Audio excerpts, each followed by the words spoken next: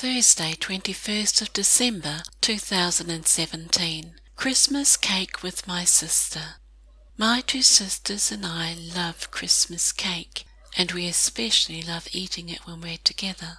We're all coffee drinkers, but there is something about sitting down with a pot of tea and a slice or two of Christmas cake at Christmas time.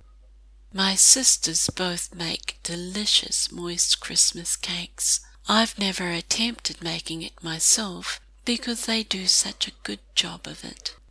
I buy about 4 cakes for the festive season and several packs of Christmas mince pies and Christmas fruit pudding, not chocolate or red velvet. I've always bought Ernest Adams Christmas cake, which is available in both Australia and New Zealand, though I used to buy the Country Women's Institute cake and the Rotary cake. I'm a sucker for any rich Christmas cake lavished with glazed fruit and nuts. It wouldn't be Christmas without fruit cake. I bought one today, and so did my sister, and she's leaving it here so that we can enjoy it together. What bliss! Her family does not like fruit cake, and though I offer it to friends and family that drop in, not many of them here actually like it. There are a lot who do like fruit cake, but regrettably, they don't live here.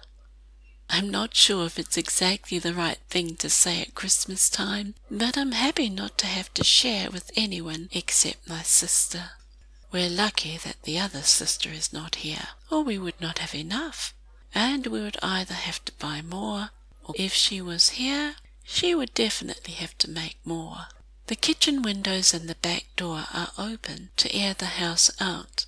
I'm cooking the ham to desalt it, as it was far too salty for my liking, and tomorrow I will glaze it with honey and cloves, a fresh pineapple and orange juice, and mustard.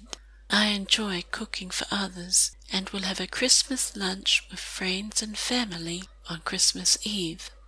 I hope you will enjoy your Christmas too.